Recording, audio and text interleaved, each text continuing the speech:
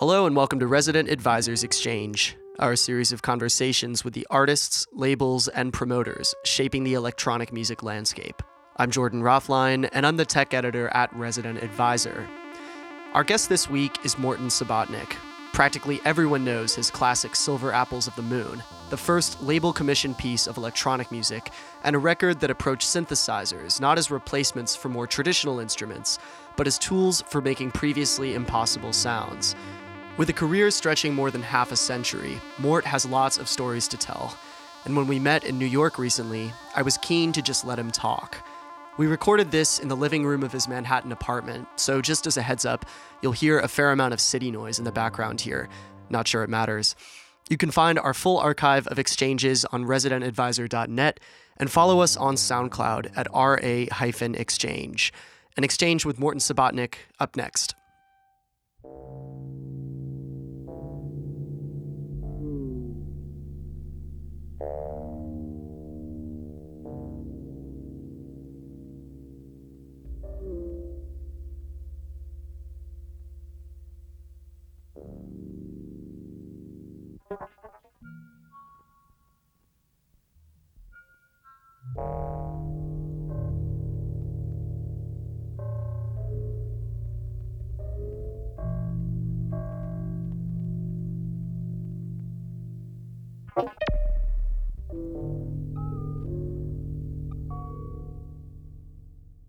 Your first instrument, if I'm correct, was the clarinet.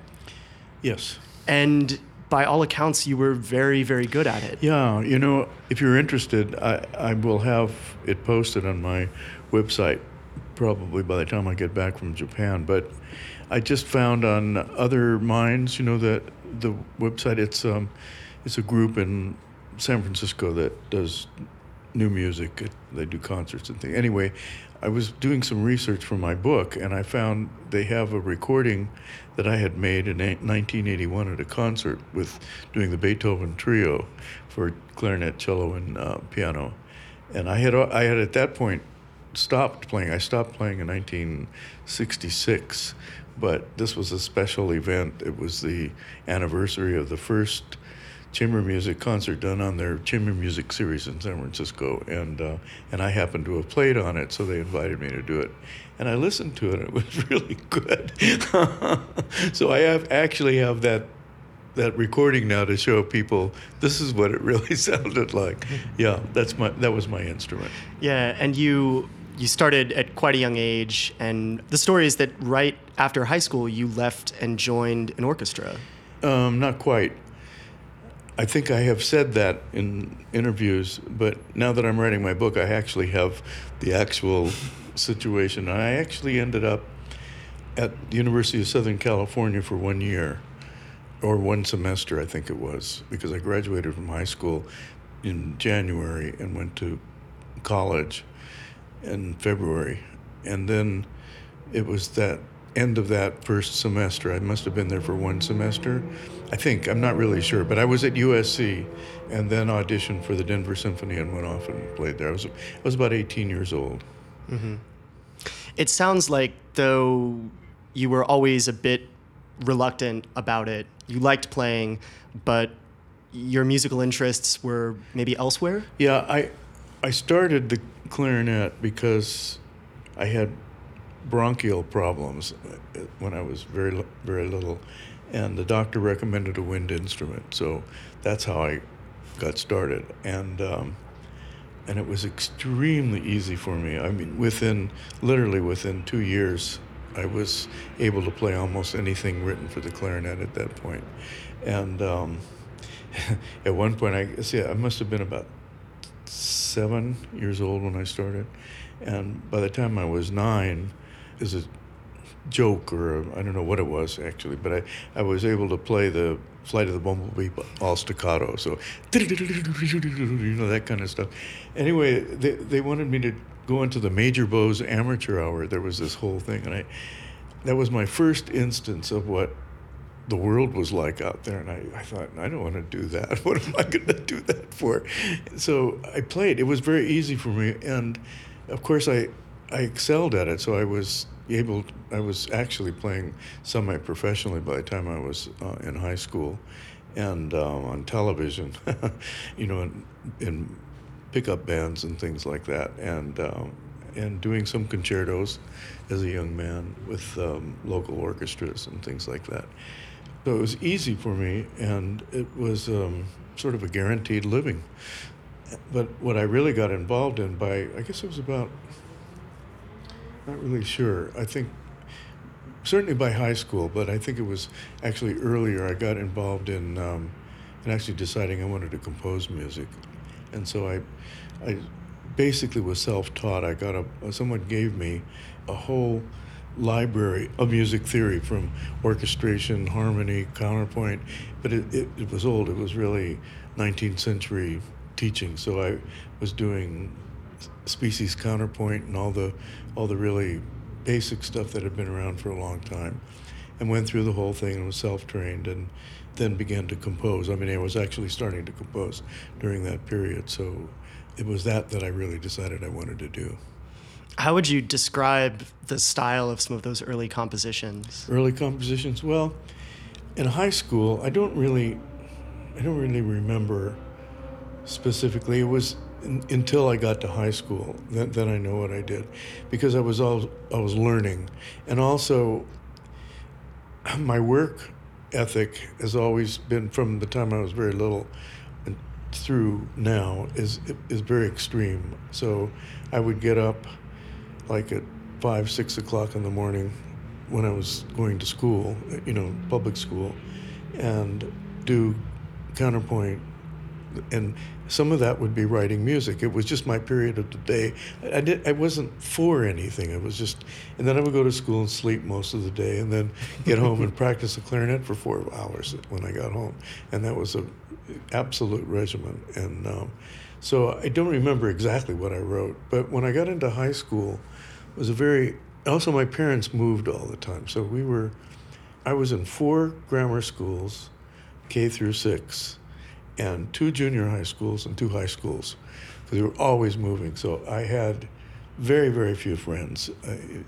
By the time you'd make a friend, by the time I got to high school, I didn't even bother anymore. I mean, it just didn't make any sense. So I just did this thing that was music was the thing that I did. And at a certain point, when I got into the second high school, which would have been, and it was always a year and a half, so I was always in the middle. I couldn't even start at the beginning of an academic year. So I don't know why that worked out that way, but I ended up at a place, North Hollywood High School in Los Angeles. There was a music teacher. I hated school. I felt like I was in jail, and I had a jail term that would last until, I got out of high school. And at this school, I was well known actually as a kid in the Los Angeles area. I was playing in major orchestras for kids and things like that. So the music teachers all knew me when I got into the high school, and the orchestra teacher said, look, he said, we don't have an orchestra good enough for you, but I said, what we'll do for you is that you can play every instrument in the orchestra. We'll hand you an instrument, and you can just play. You'll get to feel how it feels to play that instrument. So that's what I did for a year and a half. I learned my orchestration, just, trying to play the violin and trying to play the viola, and not being able to get a sound out of a trumpet, but sort of being there and, knowing the literature and so forth. It was great. And were you as good at any of those instruments from the office? I could play the clarinet and the saxophone and the flute very well, but the other instruments I never even practiced them. The idea was to sit in the orchestra and get a feel, because you hear everything when you're there, and you know the parts, and I could wiggle my fingers okay, but I couldn't make sounds that were worth anything. But it was very useful. Then I discovered there was this teacher, I guess the orchestra teacher told me about him, the conductor, and he was a graduate. He had studied in Paris. Joel Harry was his name. I think he died now, but he taught music appreciation and other things, but he also gave a course in harmony.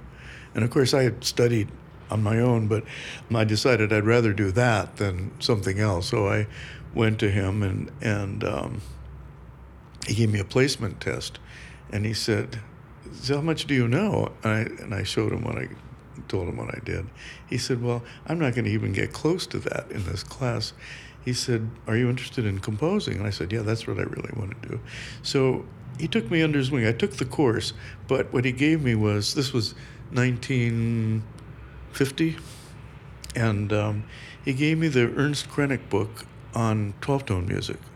And there was actually exercises. So I did 12-tone music while the rest of the class was doing, 1-4-5-1. And then the Monday evening concerts, which had Schoenberg, Stravinsky, it was a great series of wonderful musicians and composers at that time.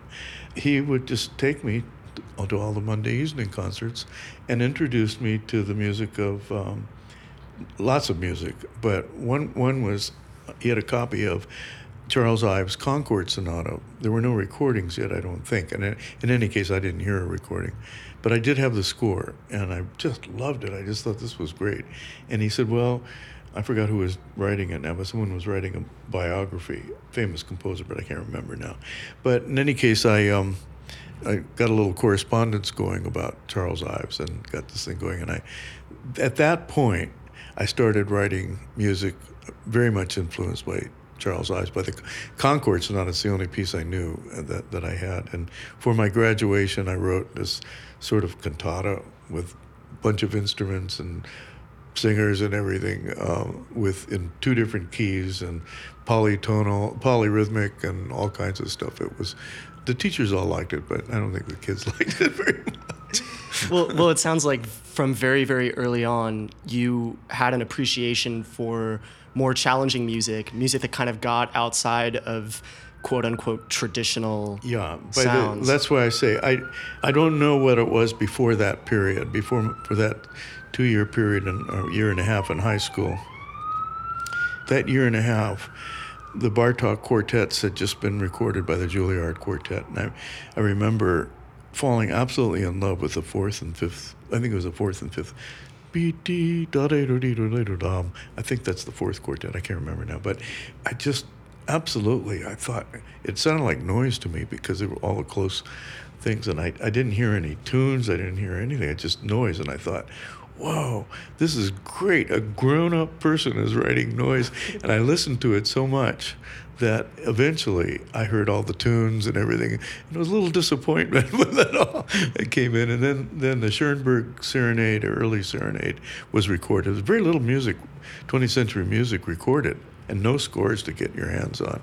So those 2 works, the 2 quartets of Bartók and then the Schoenberg, became, I eventually started to learn to read scores started with Mozart and Haydn string quartets and then orchestra, where I could memorize the sound of it and then read it and hear it in my head. And I eventually got that to the Bartók and to the Schoenberg as well. So that's really what I was interested in. You also have always had a big interest in technology, and would that be fair to say? No, I didn't. Not until 1959, 60.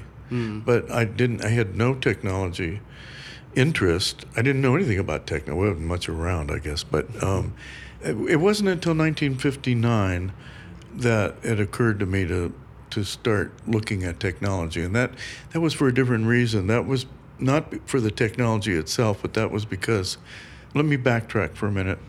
There was a moment I've discovered during that same period, that high school period. When my mother died, a box got sent from whatever, I don't remember who sent it, but it had my name on the box, and it was something that she had kept from the time I was in kindergarten and, things from school. And in it, toward the top, was an essay I wrote. I didn't even know I did any work in high school, but there was an essay I wrote, or a short story or something, probably the period that I was working with Joel Harry. And it was a science fiction story in the future. And somehow I was in first person, so somehow I was coming into a concert of late Beethoven quartet.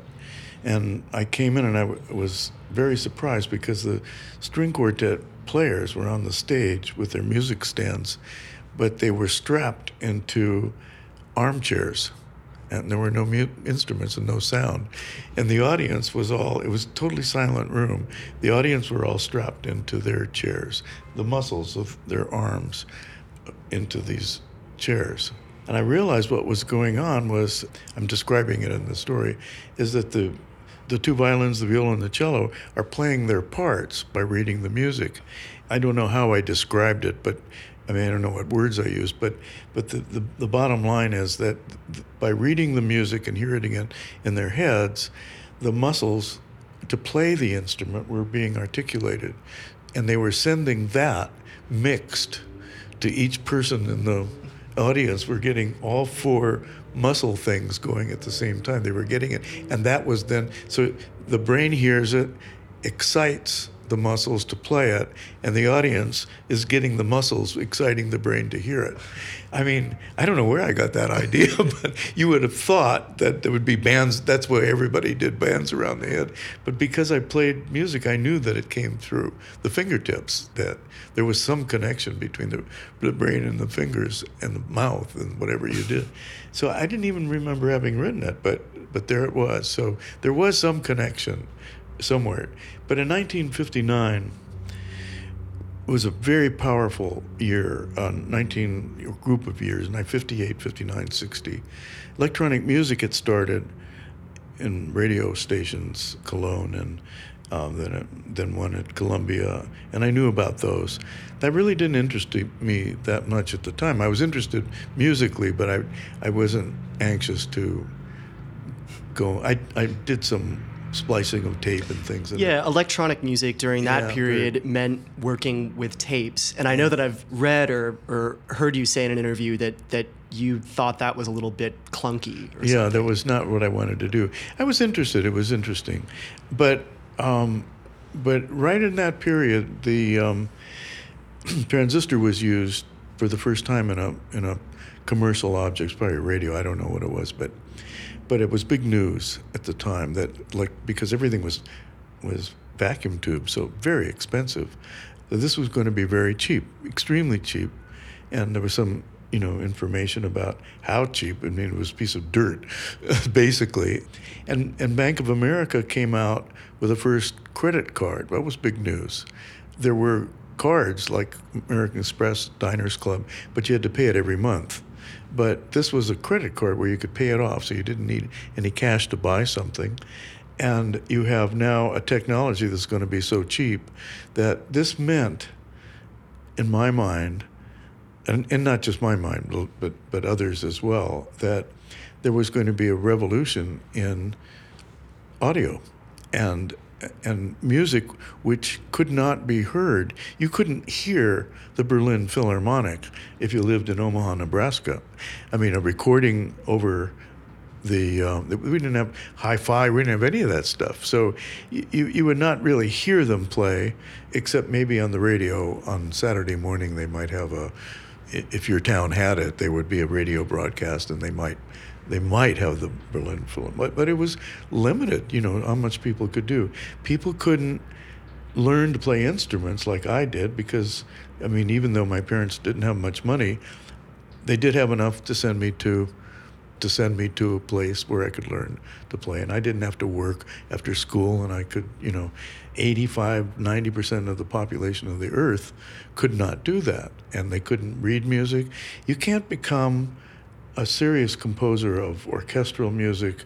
You can't become a concerto player if you start playing at 18 or 19 years old. It just can't happen.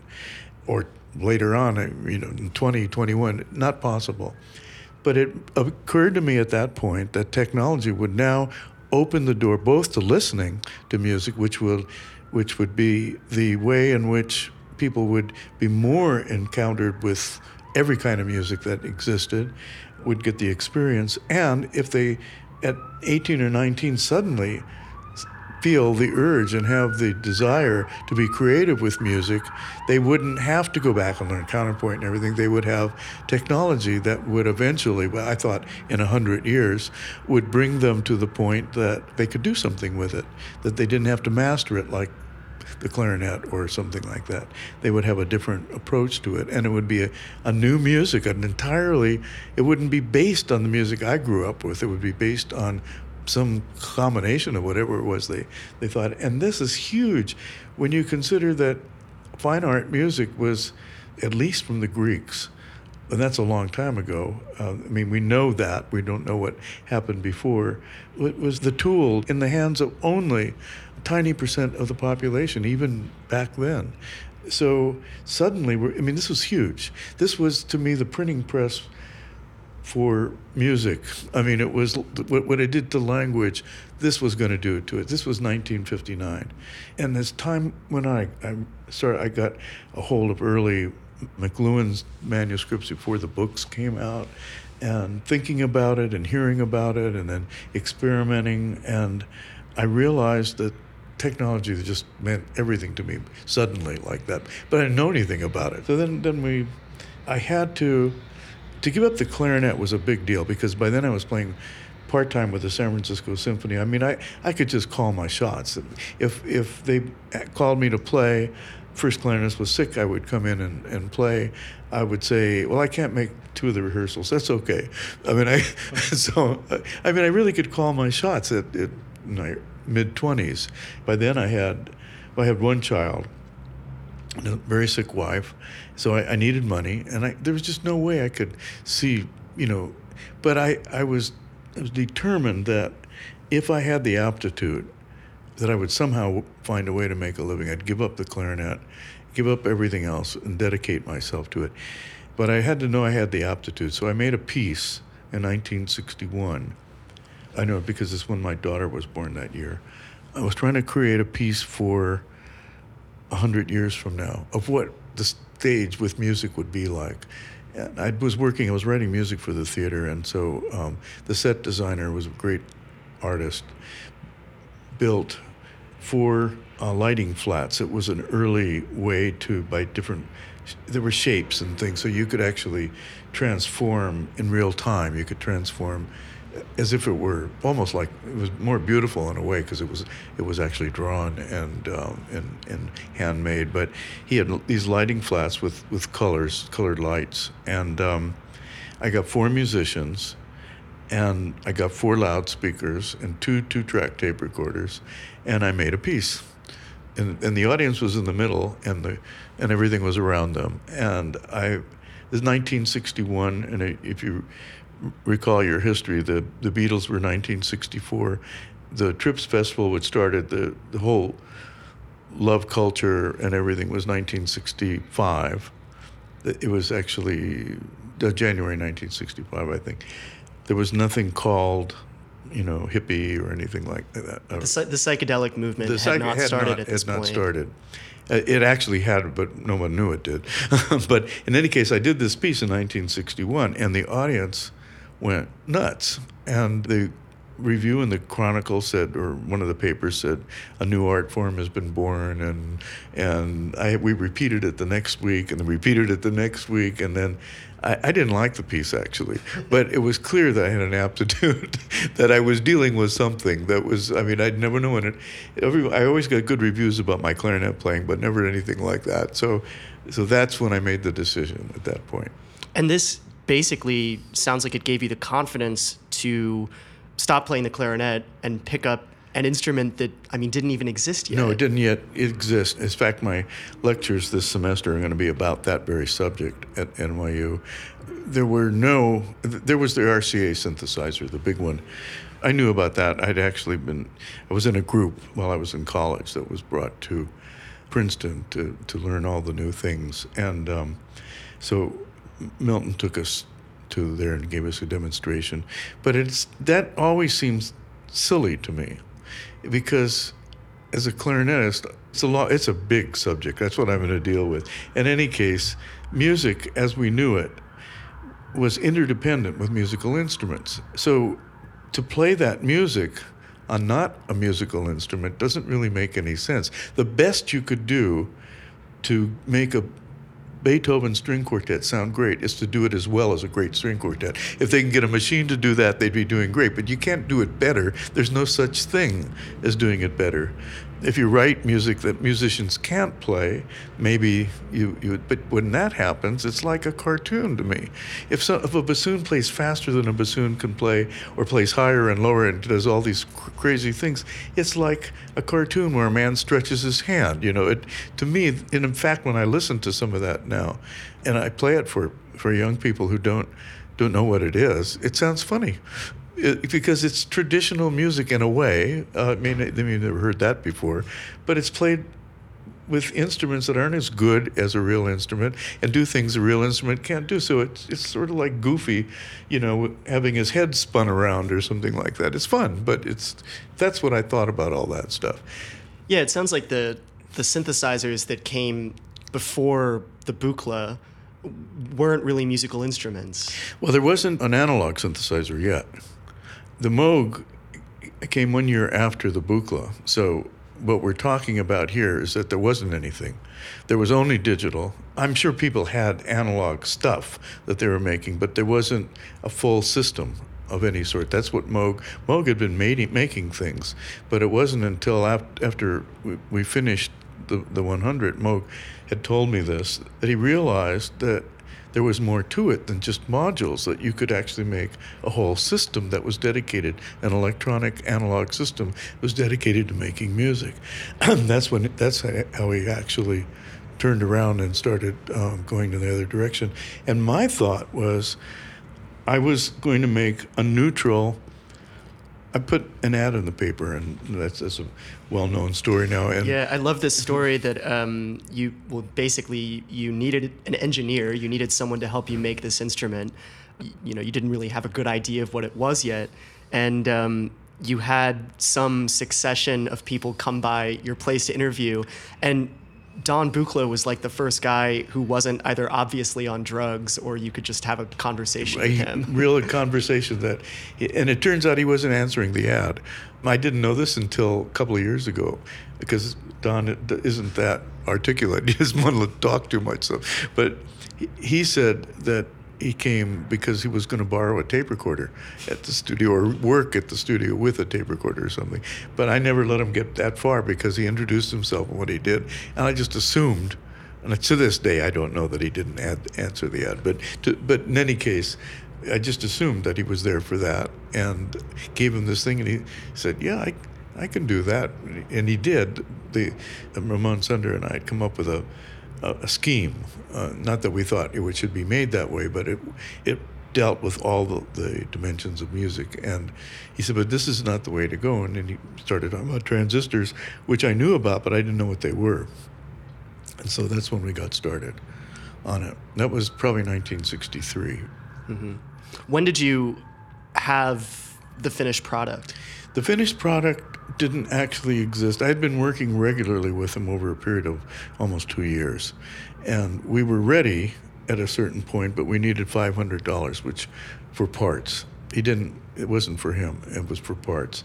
And we didn't have it. And we finally got it, and that's another story, but we finally got it around 1964, 65. And then Don built it, and it came to the studio. It was for the Tape Center, and it came December 1965, I think it was, just before the Trips Festival. I'm not positive of the time, but it was like a month or two before the Trips Festival because it was used in the Trips Festival at that point. And I was getting ready to move to New York, so the first one was at the Tape Center, and then when I moved to New York, I had them by me at NYU. I was artist in residence at Tisch at that point. They brought me, and I had them buy a whole complement for my studio, and it was basically what the first one was, but also some new things that we didn't think of at the time that I'm beginning to understand it, and so that came to my studio. That was the second or third. I think Ussachevsky bought one of the first ones for Columbia, Princeton, and but that was it. And so the notion, my first idea was that it was going to be called an electronic music easel, because I thought of the equipment, the modules, as the pigment, and the space between the speakers as the the easel itself that you would paint on in some way. So it was not a musical instrument. It was something else. It was also meant you could be a studio artist. You could make your music, hear it, do everything you wanted in your studio. That was a whole new concept. Now it's so ordinary that that no one would think twice about it. And it was in the process of working on Silver Apples of the Moon when I was in New York, about a year or so, because it came out in 1967, so I had to be commissioned in 1966, which was almost the time I moved into New York, a little bit before that. And as working on it, I began to realize that the patch itself, the interconnecting of these modules, is not just a sound, but it's a whole network of things that are moving sound in space. It's changing the timbre. It's doing everything that you would do, and that you could actually perform on it, but not like a musical instrument we have. You would be turning knobs, and I didn't want a black and white keyboard, because the black and white keyboard comes from the lyre of the Greeks. It would be basically the whole idea of building an instrument that could make sounds that were never possible before and presented a whole new way of working. Sticking a keyboard on it would basically just tie it to an older tradition. Not only that, but it's begging. What it's offering to you, it's like asking you, when did you stop beating your wife? It's going to say, do anything you want, as long as it's tempered, it's got chromatic scales. And so that keyboard comes about in relation to music that had grown for all these years. Now, the thing is that it was, when Moog did it, that's what everyone knew. And it makes sense, because most people think of music, and this harks back to your first question, most people think of music as music. I mean, that's it. And there isn't, but when you listen to other people's music and that's already different. You go to Australia and the didgeridoo, is not quite doing the Beethoven quartets, but beyond that, if you have the ability to think beyond the physical object, what kind of music would you make? And this is not. Do you know Francis Bacon's the New Atlantis? This is in the 14th, 15th century, and he writes about this advanced culture that he discovers, Atlantis, and they have a music building or a space where you hear sounds like you never heard before, and so this is not a new idea that musical instruments aren't the only kind of music that could be made. But most people don't think that way. They whatever it is they're listening, country western, that's music. If you're listening to Beethoven and you're talking about music, I'm talking about a late quartet and he's talking about the last things, and we're both comparing them without listening to it. Then when you listen, you say, well, wait a minute, that's not music. And he says, that's not music. But so to me, putting the keyboard on was assuming that you were going to write music, new, old music, and B, you would have to have chops on the keyboard, which takes you back to the point that didn't want to go. I mean, this was supposed to be something where you didn't need chops. So if you were a keyboard player, that wouldn't be too bad, as it was with Switched on Bach. He was a keyboard player. But for most people, they don't play keyboard all that well, so they'll go to just playing a chord or doing something, that's fun to do and everything, and sounds like something and can be even pretty. But it certainly wasn't what I was after. Well, and to play the buchla, you do need chops. I mean, it's just a different sort of chops that you need. Well, I mean, I've played one. They're not extremely straightforward. Well, the chops you get, though, if you're going to make a regular piece of music, it's not the best thing to do it with. But if you come up with for one thing, one of the reasons we've got what we've got, and most cultures have it, is that any object vibrates only one way. Church bells vibrates in several ways because they're alloys. So you have the overtones of the vibration mixing a little bit. That's why they have a slightly strange sound to it, depending on how many alloys are in it. But basically, you get a reed, even the didgeridoos, it's the overtones of that particular thing you're doing. You can't get away from it. That's just the way it works. It has to start, it has to end, it has a way. If you're blowing it, it'll do certain things. But, well, what if we lived in a world like Francis Bacon was describing, where you didn't have that as a problem? So you could have any overtone structure you wanted. It's not dependent on a vibrating object, so you can do things that can't exist in nature. And that's what I was looking for. I was looking for ways in which to manipulate time and space and timbre and envelopes that would be responsive outside of the musical instrument. So the chops you're talking about is really in the brain to start with. It's how to conceptualize something you can play, and then how do you play it? And I was thinking at the time, I wasn't thinking of live performance, I was thinking of the proper place for this studio art was a recording. So that's why Silver Apples of the Moon. I was thinking that was the new chamber music. I did play in public, but it wasn't anything like what I was doing with, it was a lot of repetition and a lot of things, because you couldn't get 5 buchlas, you couldn't play them even if you got them. So that's where it goes, and it is an instrument. You have to develop chops to be able to even make the thing that you're going to record, but it's a chops based on a particular thing that an instrument-like object now that you've patched together, and it becomes this virtual instrument of some sort, but not an instrument like anyone has ever played before. Yeah, it seems like composing for the buchla and playing the buchla end up probably being sort of the same process. Yeah, it is. It's when you don't compose for it, you compose in it or with it, because it's a whole different process. It's like sculpting. I mean, you're not performing that act. You're molding a little bit, and you stand back, or painting, and you stand back and you look at it and you change this, and then it goes off. And that's why the record seemed like a good metaphor for it. But you can take it into public, and that was the place that I went finally. But I gave it up a long time ago because it was so limited. What I had imagined what became the DJ. You have certain things you can do live, because you can only get 1 or 2 patches or 3 patches on a system you can afford to haul around with you. So you have a very limited amount of things you can actually play live. So the rest of it would have been pre-programmed. And when I was doing it, I was taking tape recorders with me and loops and things like that, and then finding ways to access those loops and modify them and move everything together. It was sort of a remix at every given point. It's only now that I'm really performing a lot because of the computer now and Ableton and things that allow you and with the buchla. So I have the stuff is mostly made on the buchla, but sometimes the recorded materials, with a microphone or something, and I'm remixing plus live digital, but meaning my finger or a knob, but it is a kind of giant remix DJ type performance.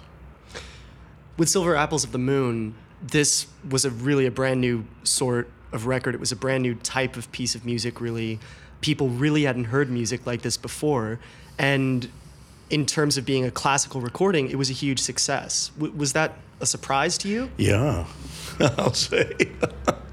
It was a surprise that I got the commission, and then it was a surprise. I thought they were making a terrible mistake, but I was happy. And well, it was quite None Such was a discount. They were the label that commissioned it, and they were mostly known for putting out like discount recordings, right? Yeah, things recorded in Eastern Europe or something like that. And the Jack Holzman was the president, the head of it, and he was great. I mean, he had a real vision. And his vision was very similar to your vision. It was identical, yeah.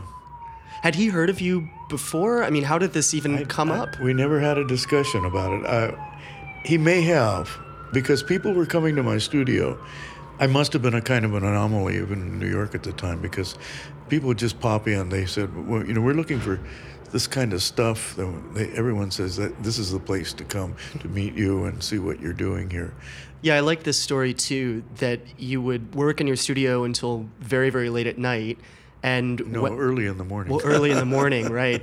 And when musicians would finish their shows for the evening, they would come by your place and check out what you were doing on this crazy instrument. Yeah, it was the someone coined the term the mad scientist of the ecstatic moment, because whenever they'd come in, I'd be building one thing that I'd be working on it for weeks and weeks at a time, and it seemed like, just a, I don't know what it sounded like to them. It must have been pretty spectacular.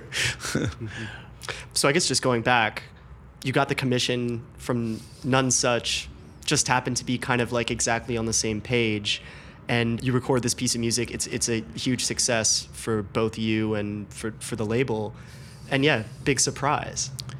Yeah, it was a big surprise for me. I don't know if it was for Jack. It wasn't a financial, I mean, it was a success, but it wasn't a big financial success, because I think it was 10 or 20,000 records, and by commercial standards, that's not huge. But classical music, fine art music, only sold, maybe 40 or 50 or 400. If you sold 400, you were doing really well. So 10 to 20,000 was a lot.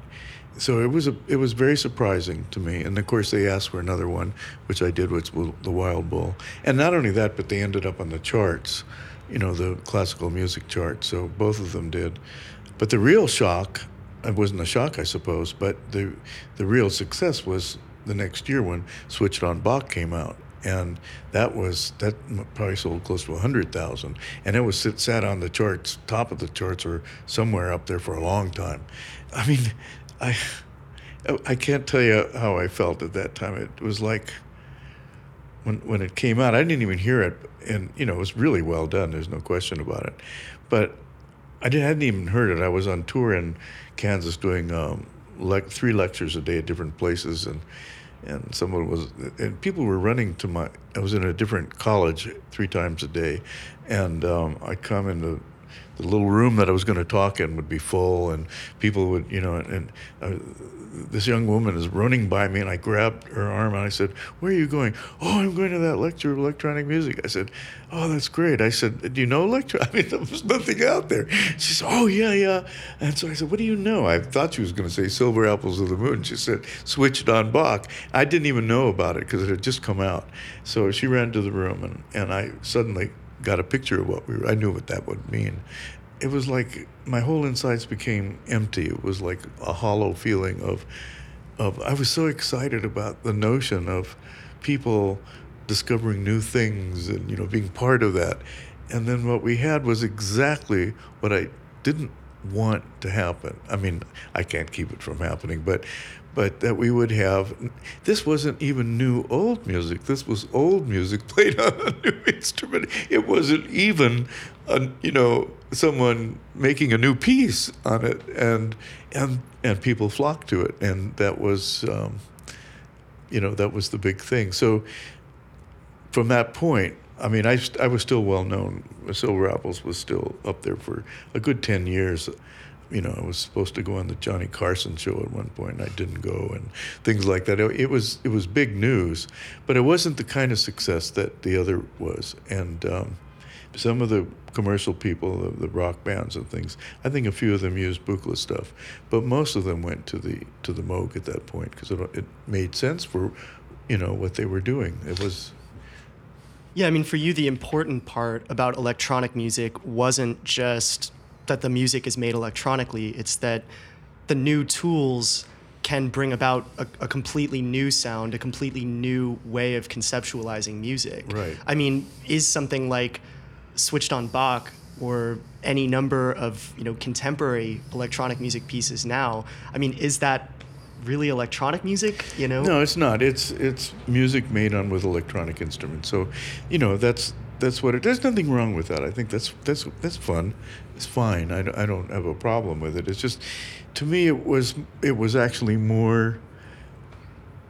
If you think about language, for instance, if you don't have a concept for a certain thing, you don't have a word for it, you don't have that feeling, that thing that happens.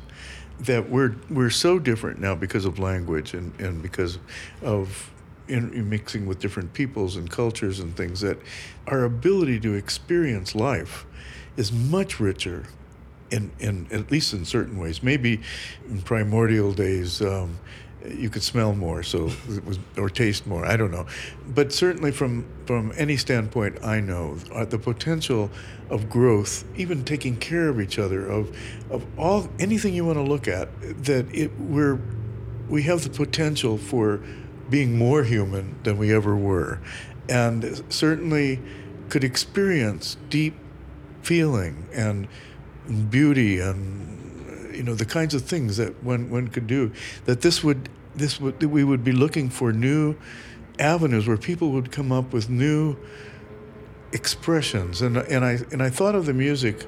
I broke down music as not playing notes, but gestures, sound gestures with envelopes.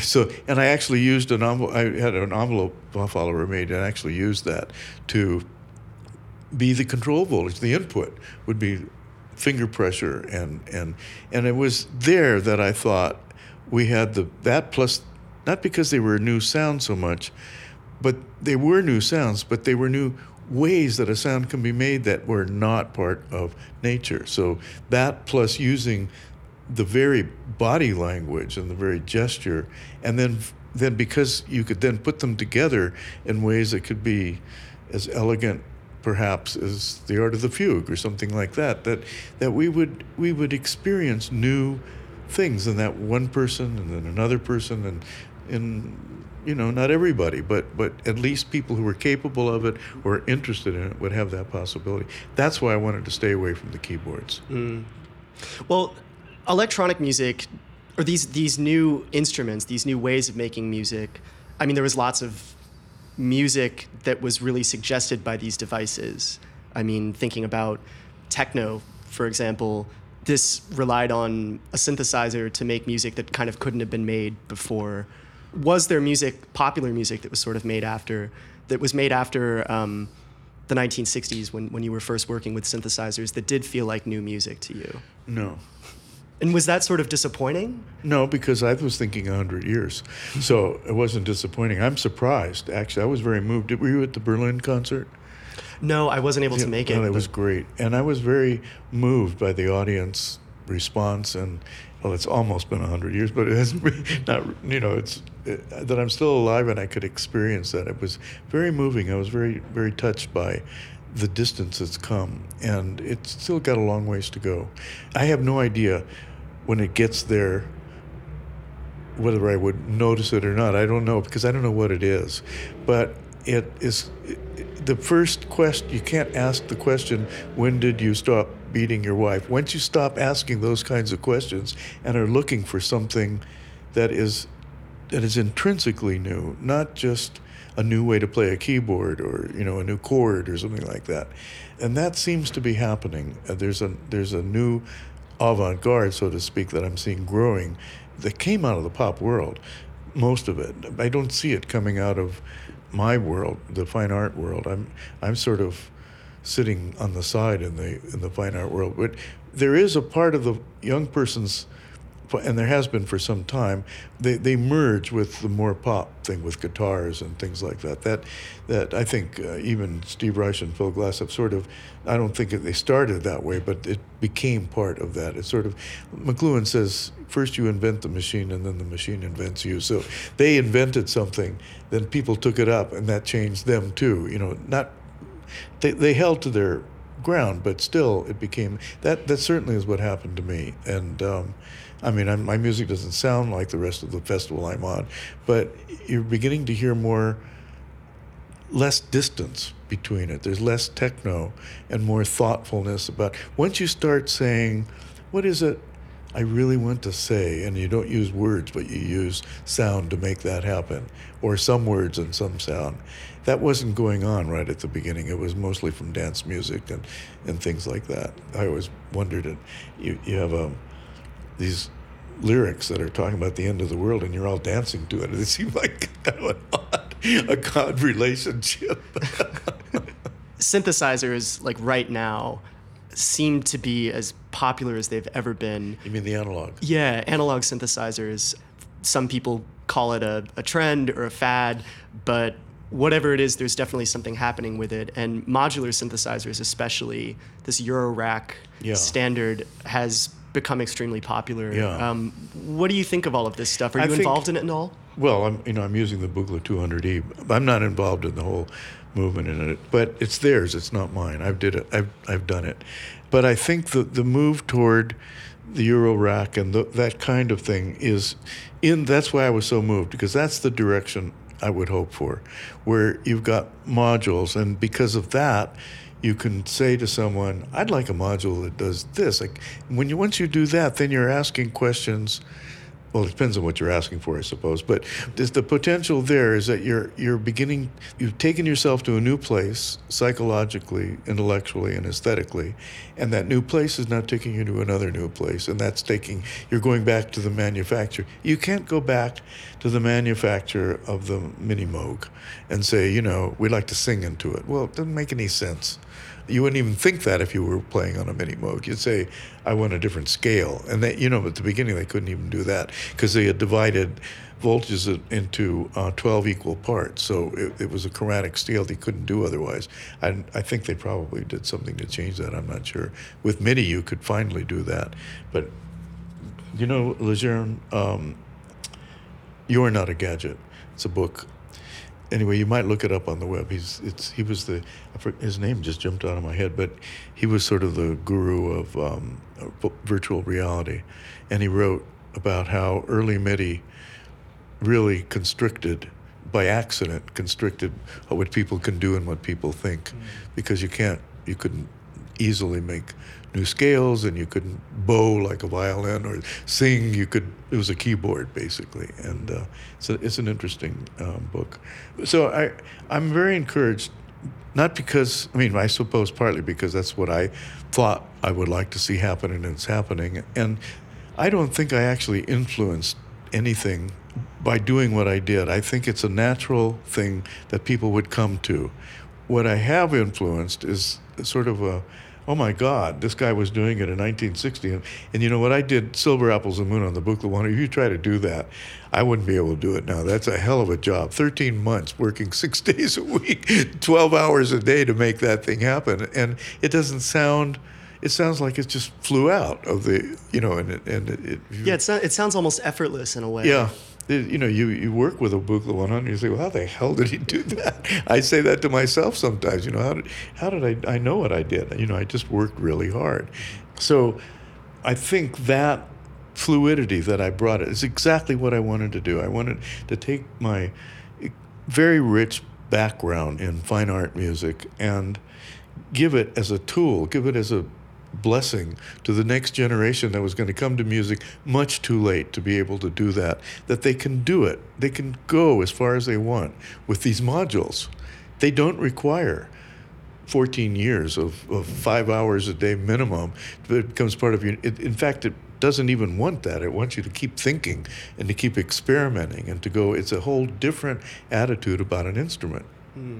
So the ones that get rid of patch chords and have keyboards and things like that, they're not much interest to me. But and you didn't see much of the other. Now you're seeing a lot of the Eurorack, and it's a lot. People are making their own.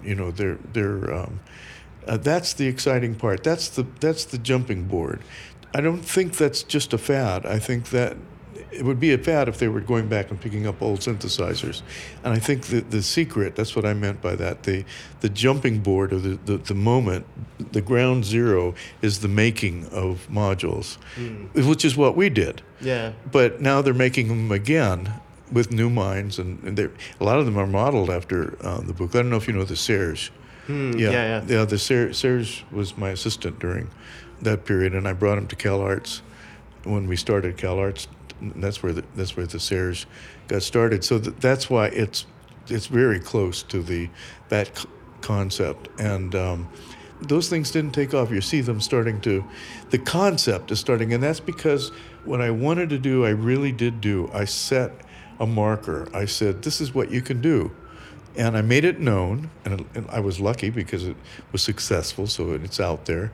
But I don't think people got started because of that. I think they would have gone to that. Maybe their modules, it was logical. And if you're going to start a modular synthesizer, what we did, you would probably do over again, just exactly as we did it. Or, maybe not exactly, but it's not like it was a brilliant thing. No one would thought of doing an envelope follower or, an envelope generator. That's not true either. And anyone would think that once you got started, something like it would happen.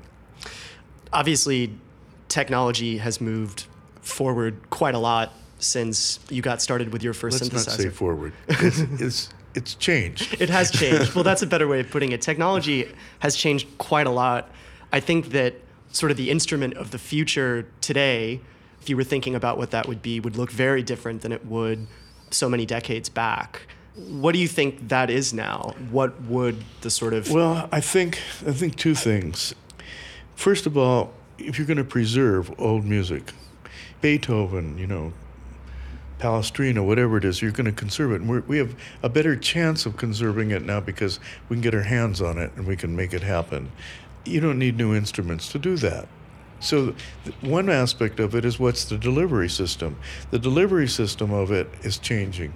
We got to high fidelity, and then we put little earphones, and we'll probably get to a point, and that's not too far in the future, where we'll probably be back to my high school. You walk into a room, it'll be silent, and we go direct through the muscles and through the. We're learning a lot about all that stuff.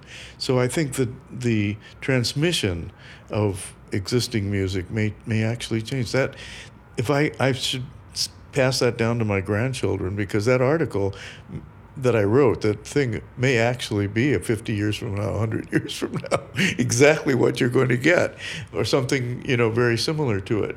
So that is going to change down the line, but it has nothing to do with content. It only has to do with the transmission. The content of the music will change. There'll be new content that will develop, and I think we'll see people making things that truly you couldn't. I mean, I think Silver Apples probably does seem that way to most people, but it really isn't that outlandish, from that standpoint. It uses a lot of the information.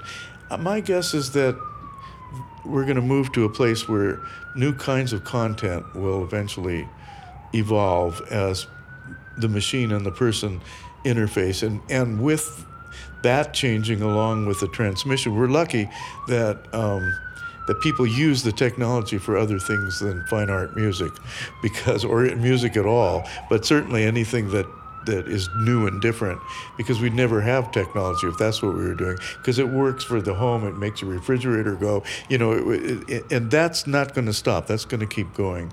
It's going to get more complicated, more sophisticated, and more user-friendly as you go. So user-friendly, you won't even know you're doing it anymore. It'll just be, you'll know you're doing it, but the technology will be totally elusive. You won't, like in your car right now, you don't know you've got computers going. You should know, but most people don't. So I don't think I would dare to think about the future. Who would have thought that in this year, the 21st century, that's gotta, if you were born in the 21st century, I suppose it doesn't mean too much to you, but anyone born before the 21st century, it was a big deal when we got to the 20th century, now the 21st century. Who would have thought that at this point we would be having religious wars?